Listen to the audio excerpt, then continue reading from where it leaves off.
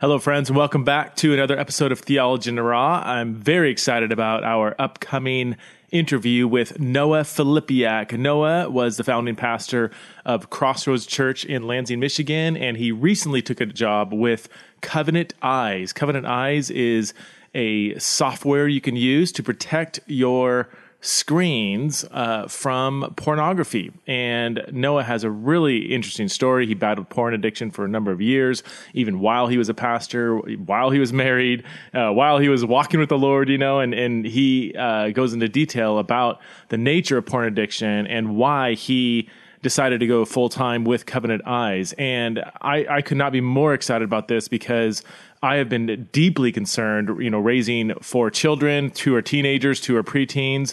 I've been deeply concerned about how can I best protect my kids from intentional or unintentional, accidental porn use. Look, pornography sites are aggressively targeting young kids as young as 7 and 8 years old. So it's not just that my kids might, have the urge to look at porn, although that's absolutely true, but it goes the other way too, where pornography sites are trying to reach our children. So I am super excited to have Noah on to talk to us about this super important aspect of the Christian life. How do we protect our hearts and minds from what is, as you will hear, a very destructive addiction?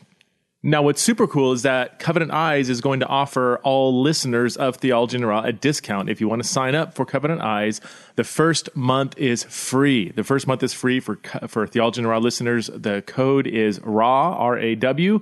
If you go to covenanteyes.com and sign up and enter the promotional code RAW, the first month is free, and you could cancel anytime. So you can sign up, try it out, decide, nope, I actually love porn. I want to, keep watching porn. So you can cancel the subscription to Covenant Eyes, and it won't cost you anything. But if you do find it to be helpful, then you can subscribe. I think it's as little as $10 a month for Covenant Eyes. When I first met Noah just a few weeks ago and heard that he was doing this with Covenant Eyes, I was like, how could I sign up? And I told my wife, I was like, hey, can you contact Noah? And I want our whole family, I want our whole house on this plan, because for as little as $10 or $15 a month for a family plan, it's worth it. It's absolutely worth it if I can take just an extra step to protect my family, including my own self and my wife and my kids from intentional or unintentional porn use. So I'm super excited about this episode. Again, the discount is, if you go to Covenant Eyes, the discount is RAW, and you get the first month free. Okay, let's hear from Noah Filipiak.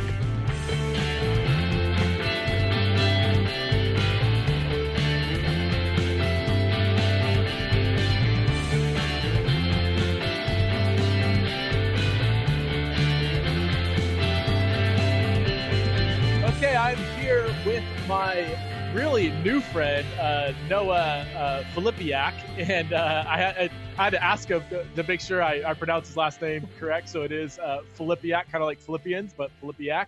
And Noah, as you know, was a founding pastor at Crossroads Church in Lansing, Michigan, and now works for the, if I could say, ministry organization Covenant Eyes. So Noah, thanks so much for being on Theology in the Raw. Why don't you start by just giving us a background on who you are, what your ministry and life trajectory has been, and maybe you can end with why you decided to go full time with Covenant Eyes. Yeah, absolutely. You would not be the first person to mispronounce my last name, so don't worry if you ever mess it up. So for me, I'll give you my nutshell life story, because my testimony is just woven into that, where I was accepted Christ at a young age. My parents were believers, and I genuinely loved Jesus from a very young age. Grew up in church. I was a leader in my youth group, went to church all the time, Sunday morning, Sunday night, Wednesday night. I'm going to be 36 next month, and so I say that because it gives a timeline of when the internet was invented, so to speak. There was actually a day when there was no internet, as you know, Preston. Us dinosaurs remember that day. So I'm in 7th grade, and this thing called the internet became normal to have at home, right? That was when it was getting into everybody's living rooms. I guess that would have been the mid-90s at some point. And my parents probably didn't think I would look at porn any more than they thought I would go rob a bank. And so it was never talked about. And I was hitting puberty right at that time, 7th, 8th grade, started looking at stuff online, like swimsuit edition stuff online. And I was justifying, like, is this wrong? I don't know. I think it is. I'm not sure. But I sure like it. Yeah. And then the way pornography works, just like a drug. So it does the same thing to your brain as like cocaine would do. You need more of it to get the same high. And so that's why pornography and really sexual sin in general, you get a certain stimulus and then you need more and you need more and you need more. So soon it was naked women and pornography. And then I knew it was wrong. I was a Christian. I love Jesus. I think that's part of the misnomer is like everybody looking at porn must love it. Like they're rebelling against God and those sorts of things. And that just wasn't me. I mean, my flesh loved it, but I wanted anything I could do to stop. I would have tried to stop. I tried things on my own to stop. I always felt terrible. After looking at it, I knew I was in sin.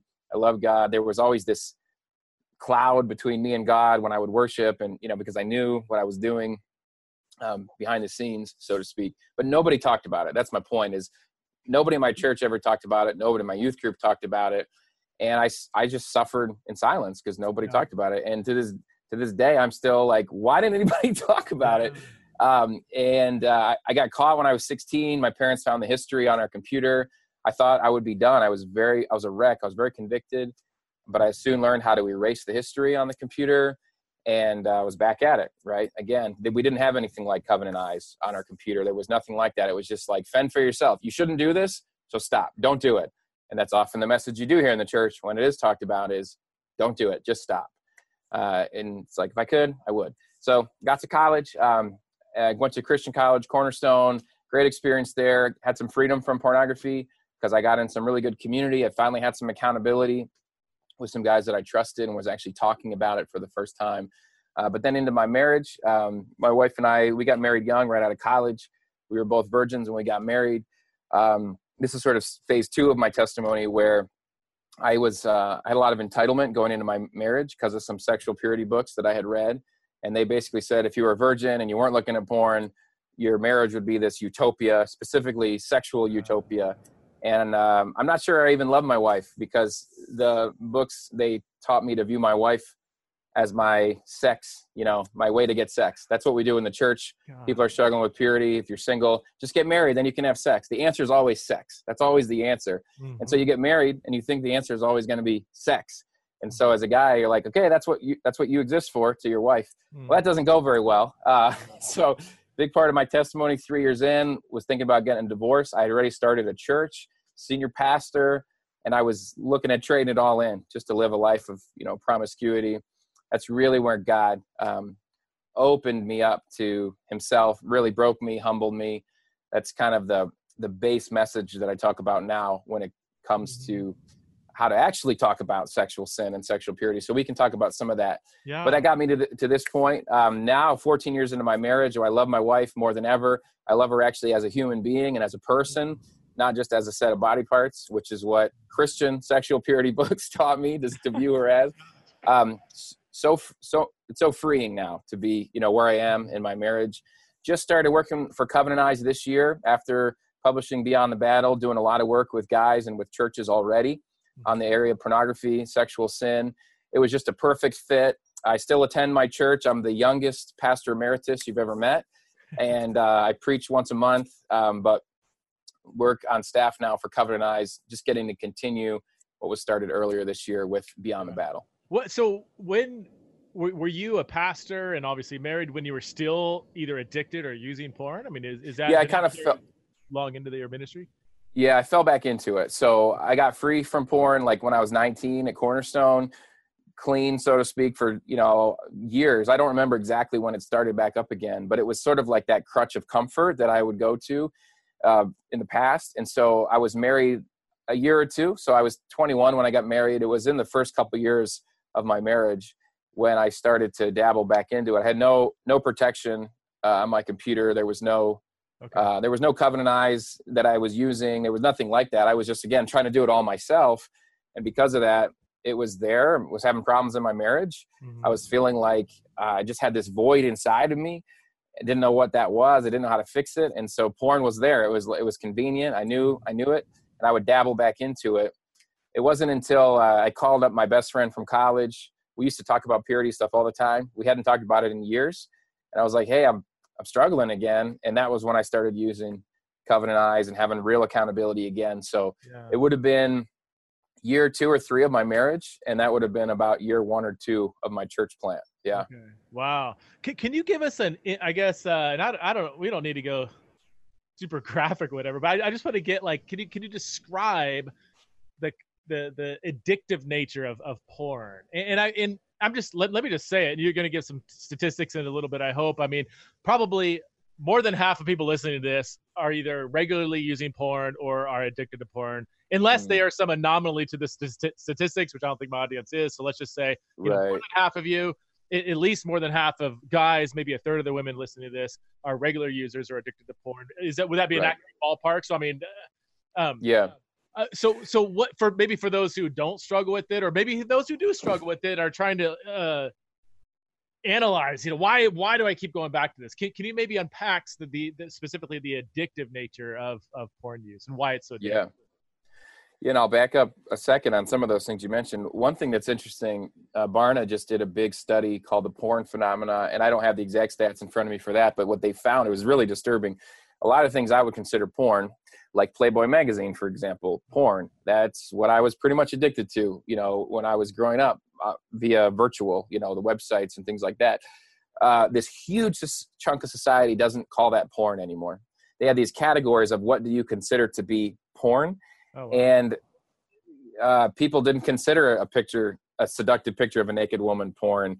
They wouldn't call Game of Thrones to be porn, which is, you know, full frontal nudity, sex scenes. It was, and the younger you get, so teenagers today, they don't call hardly anything porn. And it's just very, very fascinating. So I'll say that to say there might be people looking at porn, but they don't call it porn, even though it is porn. So I'll say, and back to the statistics. Yeah, the 2014 Barna study said that 64% of self-identified Christian men are looking at pornography at least once a month. So that's pretty regular. That's not even including the guy that's like, yeah, I slipped up 3 months ago. Right. So 2/3 of Christian men, and that matches 65% of non-Christian men. So we are identical to culture. The percent for women, self-identified women, was 15% of Christian women and versus 30% of non-Christian women. But the younger you go age-wise, that percentage rises higher and higher. So mid-20s on down, you're looking at 1/3 as far as women go that are looking at pornography. A couple other stats that are very sobering. 1 in 5 youth pastors and 1 in 7 senior pastors are using porn on a regular basis. They're currently struggling with pornography. And that's not someone like me who's like, yeah, it's in my rear view. It's part of my testimony. This is like, I just looked at it this morning. You know, this is 1 out of 7 senior pastors. And it's not a shame thing. If you're out there, like, you need to know that people have been down that road and there's freedom. Like, we have to actually start doing something, you know, about this. So to your question about the addictive part of it, I mean, yeah, the only people that can understand addiction are people that have been in it. Right. You know, because I've never been addicted to drugs, and I see people that are addicted to drugs, and I'm like, stop doing drugs. Right. You're destroying yourself. Like, you're destroying your family. You're destroying your kids. You're destroying your life. Like, they're on a street corner. They've lost everything, but they're still doing drugs, you know? And so pornography can work very much the same way. And sexual sin, that it goes past pornography, it goes into all the way down the line. You know, I don't want to be too descriptive, but as far as real life encounters and call girls and prostitution and all those sorts of things, because you end up needing it on a biological, physiological level, like your brain needs it, but there's something deep inside of you that needs it. And so if you hear a pastor that says, stop looking at porn, you're like, amen. Yeah, right. I want to stop. But until you figure out what's beneath that desire. So my desire for porn, I do not believe is a desire for body parts. I don't think it's a desire for porn or a desire for even an orgasm. I think my desire, as this is how God brought me my freedom, my desire was for affirmation. My desire was for validation, to be approved, to be accepted. That was my desire. So I was looking at my wife, hey, you need to approve me, you need to validate me, you need to accept me. She was not able to do that in a way that only Jesus can. It's not her fault that she's not Jesus. And I was expecting her to give me the approval, validation, affirmation only Jesus can actually give me. And I think that's the same thing with any addiction. We're looking to a substance or to pornography. It gives me a temporary feeling of intimacy. It gives me a temporary feeling that I'm okay, I'm validated. And for most men, we're looking for that from women, either from porn, from our wives who can never give that to us. And when we demand they give that to us, right, things are going to fall apart quickly. So could it? I mean, so it's not the just the raw desire for a huge, hit of just raw pleasure. I mean, you're saying that. Would you say that there's always or most likely some really deeper relational or intimate issues going on in your life that need to be unpacked? It's not just like, I love the pleasure of looking at, two people having sex, whatever. Right. Yeah. And I think that's the misnomer, even for people that are using pornography. It's like, for a guy, I've heard guys that I've counseled, no, I just like looking at, fill in the blank body parts, whatever, and it's like, no, what's beneath that desire? And I would propose this, the vast majority of pornography, I mean, 99.99% of it, it's a seductive woman or a seductive man. It's a seductive scene. And what you're drawn to is the seduction of it. 99% of pornography, it's not someone who's rejecting you. It's not someone who's insulting you and telling you you're ugly, spitting in your face, telling you to get out of their face. What they're doing is they're creating a fantasy where, yeah, I'm beautiful, and there's that, we put value on like naked beauty or whatever, but it's that person. It's not just the beauty of it, because if that naked person was just doing the most heinous things to you, insulting you, and you would not be attracted to that 99% of the time. You would say, no, I want someone who's going to want me. Like I want that beautiful person embracing me. That's really what I want. And so when I start looking at the porn or the sex scene, in my mind, I'm putting myself there. I'm the one being accepted by that person. So when I lust, and here's the thing, this is way bigger than just porn. I mean, if you're a guy and you're walking around and you can't look girls in the eyes, you keep looking at their chest, your mind's doing the same thing as it does with pornography. And this is a huge, huge issue that we have to talk about. And again, it's the same idea. Why? Because there's this pre-programmed part of my brain that tells me that in that fantasy, I think that woman is attractive and I want her to want me. And so I'm going to think about her wanting me. That's what I'm going to do. I'm going to think about her accepting me and wanting me. And until that void is met in another way, it's a thirst that can never be satisfied. Yeah. And we'll just continue to try to get it to be satisfied. Let's jump to Covenant Eyes. Can you give us a little bit of a description of what Covenant Eyes is? I mean, before we met, I just heard about it I knew about it from a distance, but I've got 4 kids growing up in this really this cultural age. Just they're getting bombarded with all kinds of stuff. I mean, porn is obviously a massive part of that. But I remember hearing about it and I was like, oh my gosh, I need to immediately get this, because I'm constantly concerned for how do I protect my children growing up in an age where they're just going to be, bombarded with all kinds of stuff, including porn, that's going to absolutely just wreck them. I mean, people that become either regular users or addicted to porn, it would be on par with being addicted to drugs. Even from a neurobiological standpoint, from a brain standpoint, I mean, it's very similar. And like, I would never give my kids a crack pipe and a lighter and say, hey, you have a crack pipe, you have a lighter.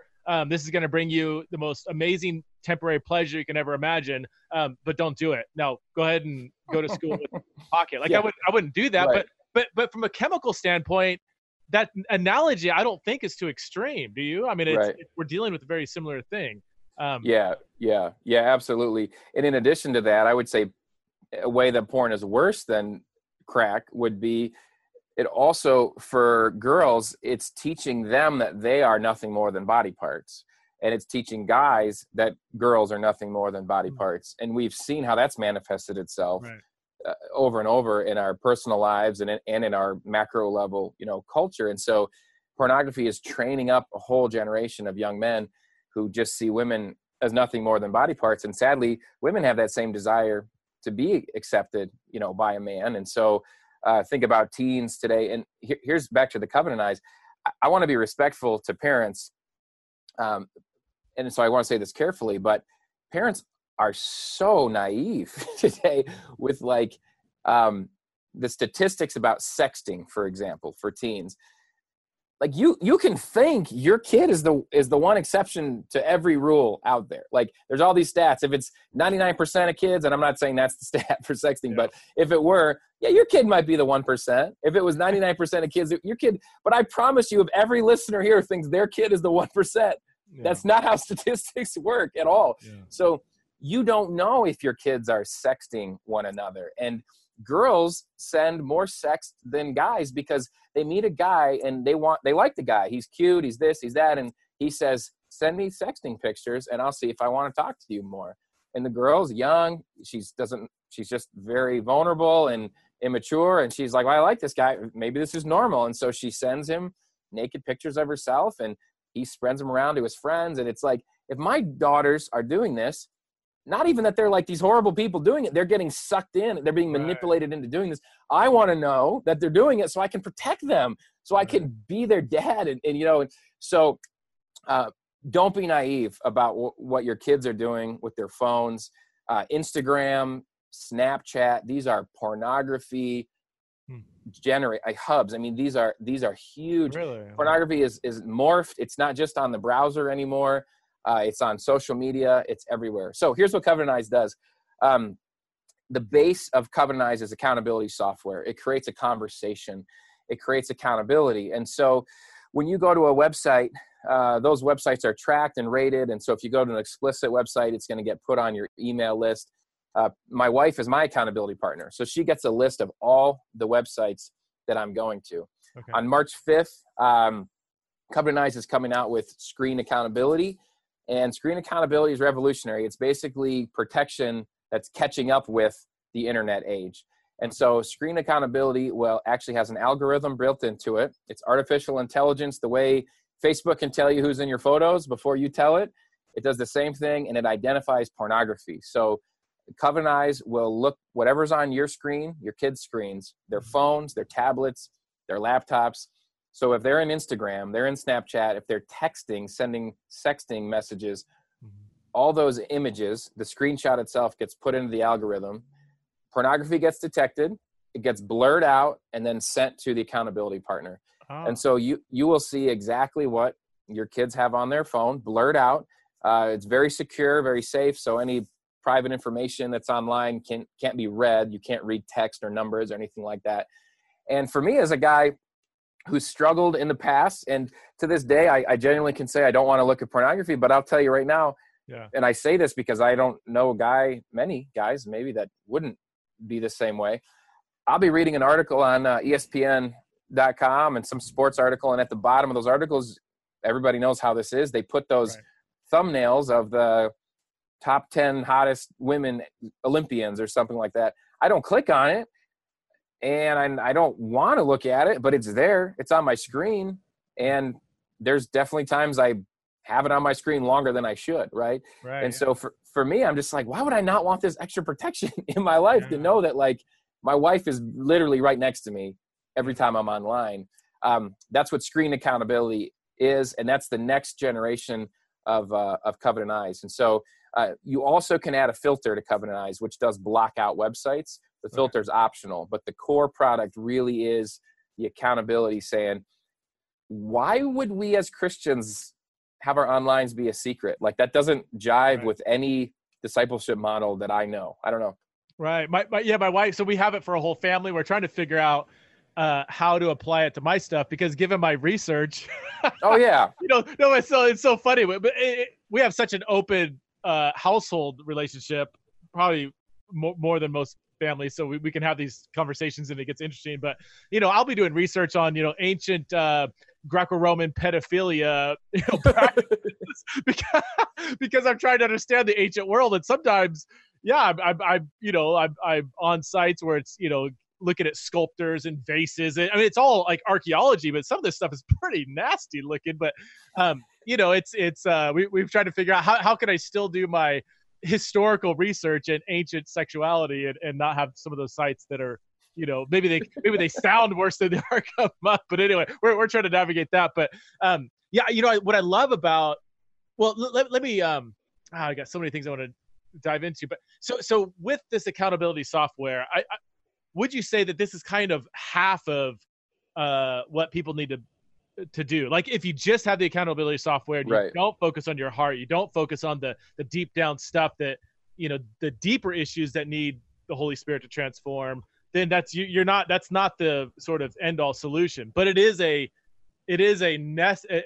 really helpful way to help you, in a sense, get back on track or not fall into something that could be incredibly addictive. How would you kind of, relate this sort of, letter of the law accountability software with the heart change that needs to happen? Yeah, that's an essential question. And I'll use the same word twice in a row. I would call Covenantize an essential tool to the whole process, right? So I don't think Covenantize or a tool like that is going to change your heart. If you want your heart change, you have to do both. You have to do the heart change work, which would be the type of stuff I write about in Beyond the Battle. I do 7-week small groups with guys, and for 7 weeks, they're online groups, so anybody can join that's listening. And for 7 weeks, we just talk about the heart change stuff. And these are guys, some have never looked at pornography. Some of them are looking at it every day. It's about how we view women, how we view ourselves. We talk about our identity in Christ. If guys are single, there's so much discontentment in their singleness. If they're married, there's so much discontentment in their marriages.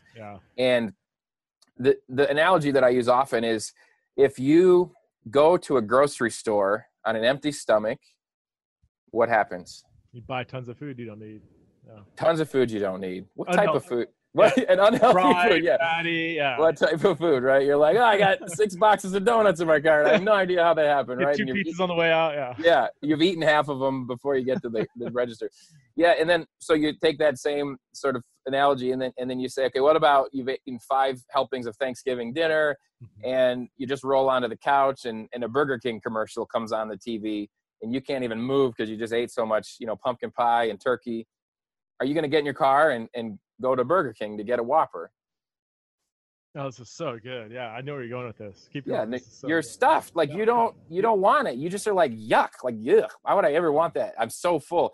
And it's the same thing with pornography. So if we have that need inside of us that we desire that intimacy, we desire that affirmation, validation, it's just like going to the grocery store on an empty stomach. We're going to be buying porn. Our eyes are always going to be looking, as a guy, I'm going to be looking at women to make me feel, in my fantasy world, affirmed and validated. And if you're a woman, it would be the same way, the other way around.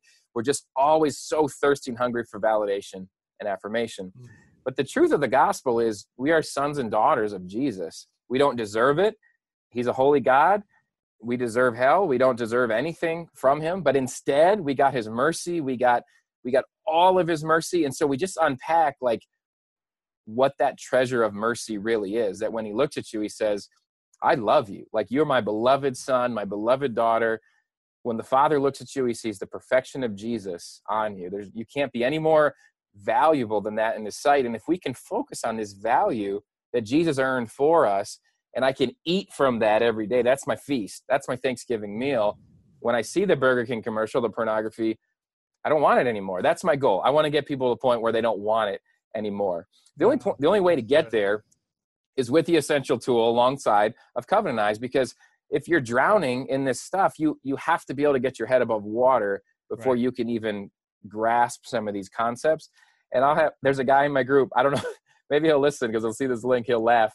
He's in my group and he would refuse to put Covenantize on his computer because he's like, no, I want to not want it. I want to not want it. And I'm like, great, but you keep looking at porn. I get that you want to not want it. I want you to not want it too. I haven't wanted it for many years. I still use Covenantize on my computer. So there's a sinful pride factor we can have too, where it's like, I'm above this. I don't need this. I want the cure, not the symptom. It's really a matter of both. It's like, you got to deal with the branches and the root at the same time. You can't just do one because that's just behavior modification. what's the point of being free from porn if you still want it all the time? That's not the freedom Jesus has for us. So tell us real quick about I talked about this in the intro, but the discount or the deal you're offering our listeners for this. And I really appreciate you guys doing this. Absolutely. So you can use a promo code RAW when you go to the Covenant Eyes website to sign up. You get your first 30 days for free, and it's a trial period for you to try it out. And we believe you're going to be like, yeah, this is awesome. I need this. And if you're using it for yourself, the freedom that you're going to feel when you're online, when you're using it with your kids, you honestly might be like, wow, I didn't know what my kids were looking at. Like, I really need this. So it's a 30-day trial for you for free. You can cancel at the end of that, and there's, you don't pay anything. It's coveyes.com/raw if they want to go straight there, or they can just go to the Covenant Eyes website, and at the checkout they punch in raw, right? So it's kind of right. Both of those will get there. That's right. Who let me I guess flip it around. Who shouldn't get this software? I mean, as I hear this, it's like, an overwhelming percentage of people are already struggling. Another percentage maybe doesn't even call the thing they're struggling with porn, so they don't even come up in the statistics. And then you have a whole world of teenagers who maybe your kids are the most pure people on earth, but that doesn't prevent some other idiot from texting his penis and sending them a picture, right? I mean, they could be totally innocent, but they may get somebody else that is invading their territory. So I mean, who shouldn't get? Yeah, you bring up a great point, because it's not a matter of, are your kids going to go out and find porn? Porn is going to come and find them. Mm-hmm. That's what's going to happen. And so the people that shouldn't get Covenant Eyes on their phone would be, if you're a parent and you want your kids exposed to pornography, I would say avoid Covenant Eyes for sure. If you're someone who thinks that like maybe 2 cups of coffee at Starbucks is a better investment of your money than the like little over $10 a month it costs, for Covenant Eyes, probably stay away because people say, oh, I can't afford it. And it's like, yeah, here's what I would say. Yeah, I don't. You spend, how much money you spend on Netflix? Yeah. That brings porn into your home. Amazon Prime brings porn into your home. Your cell phone bill brings porn into your home. Your DirecTV brings porn into your home. Your PlayStation 4 and your Xbox bring porn into your home. But you won't spend $10 a month to keep porn out of your home? You got to recheck your priorities. So, honestly, the only people that I would say not to use it is if you're in a generation older than mine that never was affected by porn, and you don't have any kids in the house, I don't see that you would need that. But if you have kids in your house, if you are, if you've ever been exposed to pornography, you just got to be real about the temptation that's out there for you. If you want to be above reproach, it's a great tool for churches. It's a great tool for churches to give their staff to say, hey, we just want to be above reproach. We want to model this to our churches, to our families. So, Wow. How fail-proof is it? And let me follow that up with the reason why I asked that, because when I was a college professor and we had, 90% of Bible college students were struggling with porn. And I love what you said, that they came to me in tears saying, I can't stop, and I hate myself for doing it. I'm depressed, but I can't stop. And they're weeping. How do I stop? And I would say, well, just, cancel this, do that. Don't carry your phone around. What did they say? Look, when I'm in the moment, I will find a way to view it. Is there, does Covenant Eyes give us, 80%, 90% protection? Or at the end of the day, if somebody is going to look at porn, they're going to find a way, right? It can't be 100% fail-proof, but how fail-proof is it? Yeah. Well, that's the beauty of the screen accountability. And the screen accountability, as far as your computer, your tablet, your phone, it's fail-proof. Every single thing on that screen is going to get cataloged. You can't get around it. Because that was my story. That was me. And I would find ways around it. My parents had Net Nanny, and it was a filter. You can find your way around every filter, because a filter is only going to block a percentage of sites.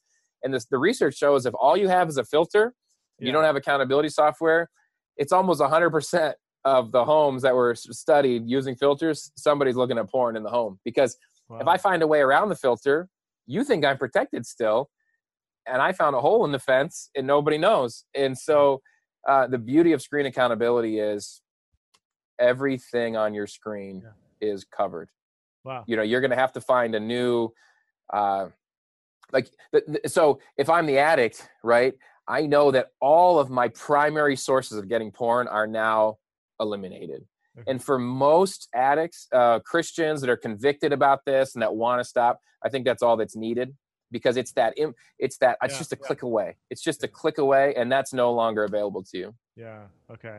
What's porn doing to the church? I mean, as you said before, hardly anybody's talking about this yet. It's obviously like, it's the elephant in the room epidemic. It's chemically addictive. It's biologically destructive. It dehumanizes women. In 2018, we have this we have this widespread, untalked about addiction that is radically dehumanizing women, both from a female self-perception, but also from a male perception.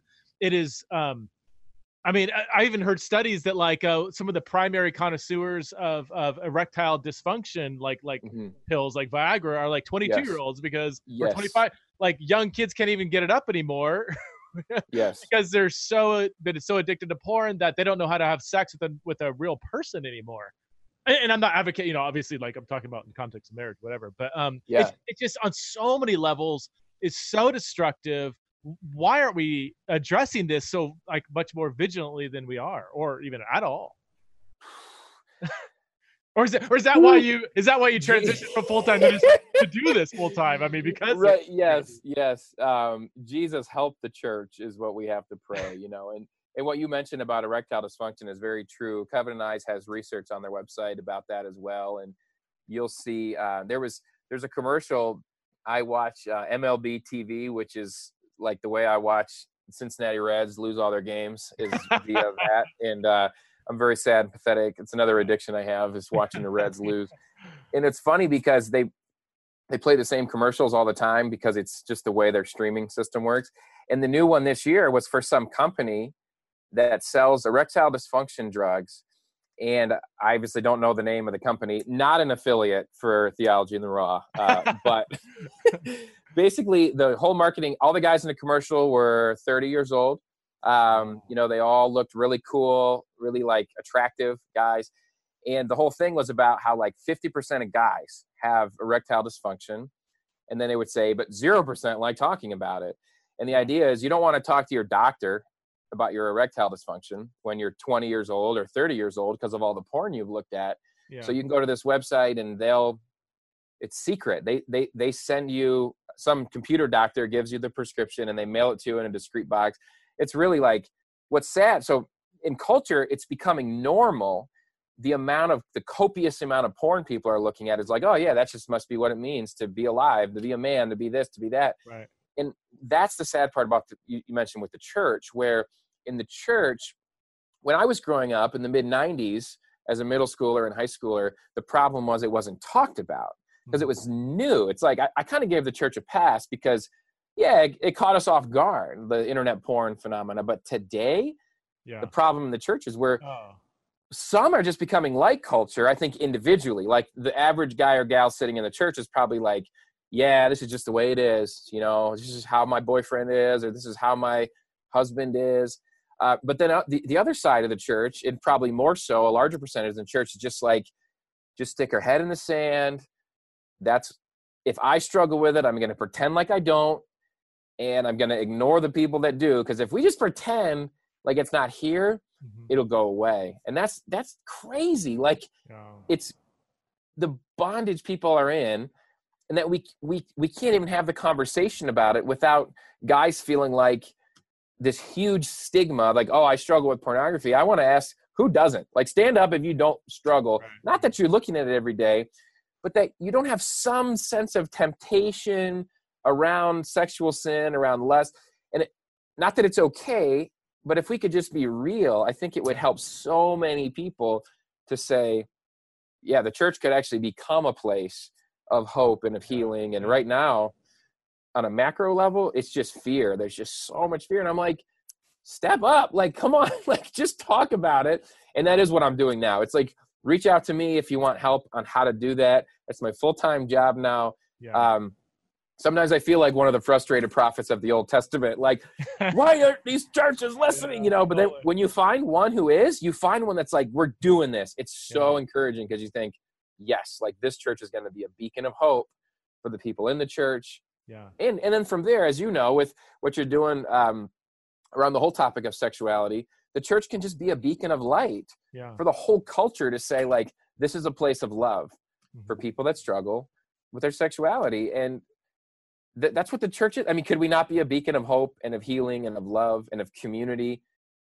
I think we can. I think that's the vision, that we should be living out as a church. Can you talk briefly about the whole issue of shame? You mentioned shame in passing, but with sexual sin especially, and I think in the past, like in the purity culture, in the 90s, women that messed up and they would just have this overwhelming sense of shame. And now I think for maybe guys and girls, but especially guys on porn, there is a sense of shame. What role does shame play in this whole conversation? Well, it's a huge role, and why people don't talk about it. It's a huge role, I think, why people are even afraid to bring it to the stage, of their church. And what I see, and this is what's sad, is that the best conversations happening around shame are happening outside of the church. So there's some very solid parachurch, I don't know if they're but ministry organizations where there's recovery groups and conversations, and it's like normal to talk about there. But don't bring your shame into your church small group, that sort of thing. And I'm not saying like your average church small group with guys and girls, and it's like just this kind of place where you hang out and fellowship. I'm not saying drop that on everybody, but you ought to have people in your church on the individual level where you can talk about these things with. And the church on the stage level ought to be creating that culture. You think about shame. I mean, the gospel erases our shame. Jesus took our guilt. He took our shame upon him. And how sad is it that on the church we're preaching the gospel, and then but yet we're saying somehow, no, but it doesn't cover that sin. That you can be tarnished, you can be damaged beyond repair. I mean, how little of a gospel are we believing in the church when we've embraced that? What about one more thing, and then I'll let you go. I know I've had a few friends the husband had a massive addiction to porn, and what that did to the wives. I mean, in a couple of cases, it just destroyed the marriage. It was like she could never look at him again. Certainly wouldn't want to have sex with him again, and it just sent the wife into a tailspin. And again, I don't want to play too hard into the male-female stereotype, because as you said before, I mean, there's a lot more women, especially the younger you go, that are looking at porn. But specifically, when it's a male-female relationship where the guy is addicted to porn, what is that? What word do you have for the wife, maybe, who is trying to wrap her mind around this horrific thing? Yeah. I think the best thing a wife can do is find other wives who have gone through it.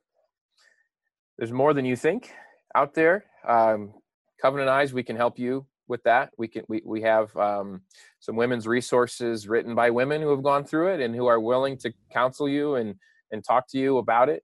And there's probably people in your own church, that have gone through it. And some of those marriages have held together and some haven't.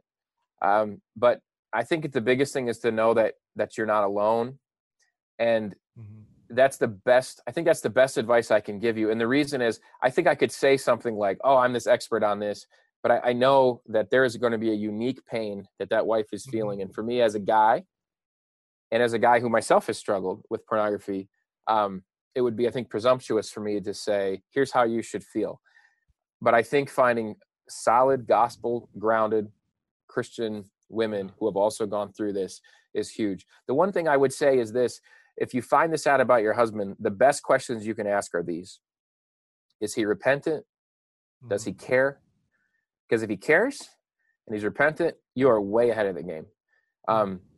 However it came out, maybe he confessed to you and you just, or maybe you found him out. But there's so many guys out there, like say your husband confessed it to you. Be thankful that he confessed it to you, even though it really hurts. Yeah. It's really awful. And like, feel. I would say that too, feel. Allow yourself to feel. Okay. Don't even worry about him.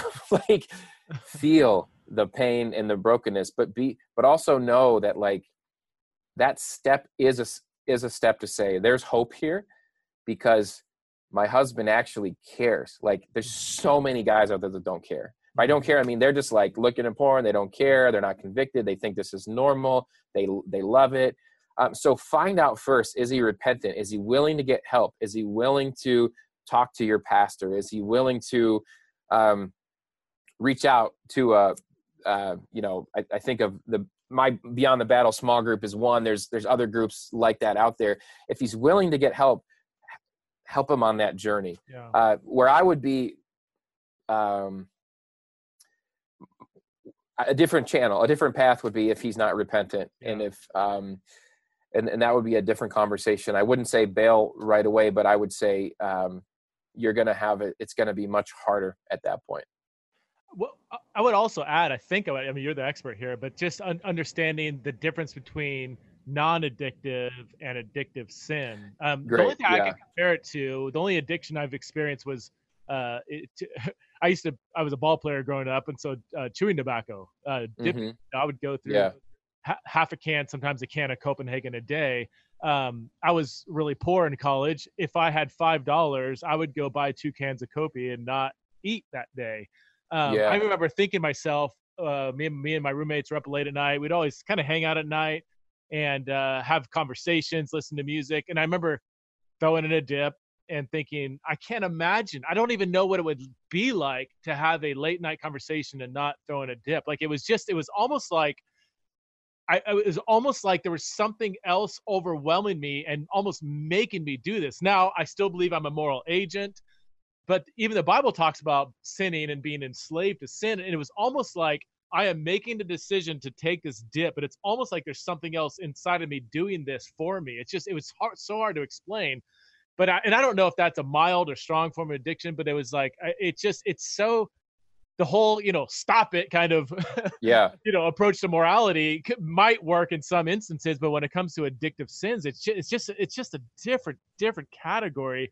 Yes, anybody who is in that addiction is still morally responsible, but understanding, I think, the power of addiction at least can help you see this as he is both a culprit and a victim to something greater than him. Would that be fair? I'm trying hard not to say he's off the hook. I'm not saying that at all. Right. At all. I'm just saying there's other powers at work here than just, why don't you just stop it? Is just not going to, address it. That's a great point. And that's where the need to get help comes in. So as the wife, don't say, stop it. And if he says, okay, I'll stop.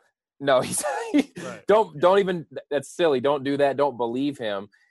He's got to be willing to get help, and it should be outside of your marriage. It can't just be between the two of you. That's not a burden you should carry. I mean, something like covenant eyes at that point would be a no. That would be like the first step. It would be the most fundamental thing you can do. But to truly get help, because in an addiction, you look at someone that's addicted to anything. Right. They can't do it on their own. They need to get help. So I would say that can help you have some empathy potentially, but don't buy any answer of like, by my own willpower, I can get rid of this, because it is an addiction. And he probably loves you very, very much and is addicted. Right. And so you've got to get help. And that's just like, we got to humble ourselves and say, I can't do this alone. And at that point, as a couple, you can't do it alone either. Yeah. Thanks so much, Noah. Hey, again, the website is coveyes.com/theology in the raw, or /raw, RAW, or you can just go to the Covenant Eyes website.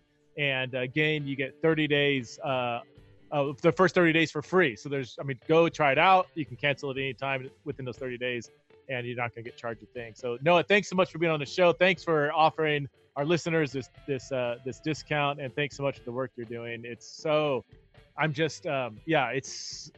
such an absolute need in the church right now. So thanks so much for diving into it full time. You're welcome. Thanks a lot, Preston. All right. Take care, bro.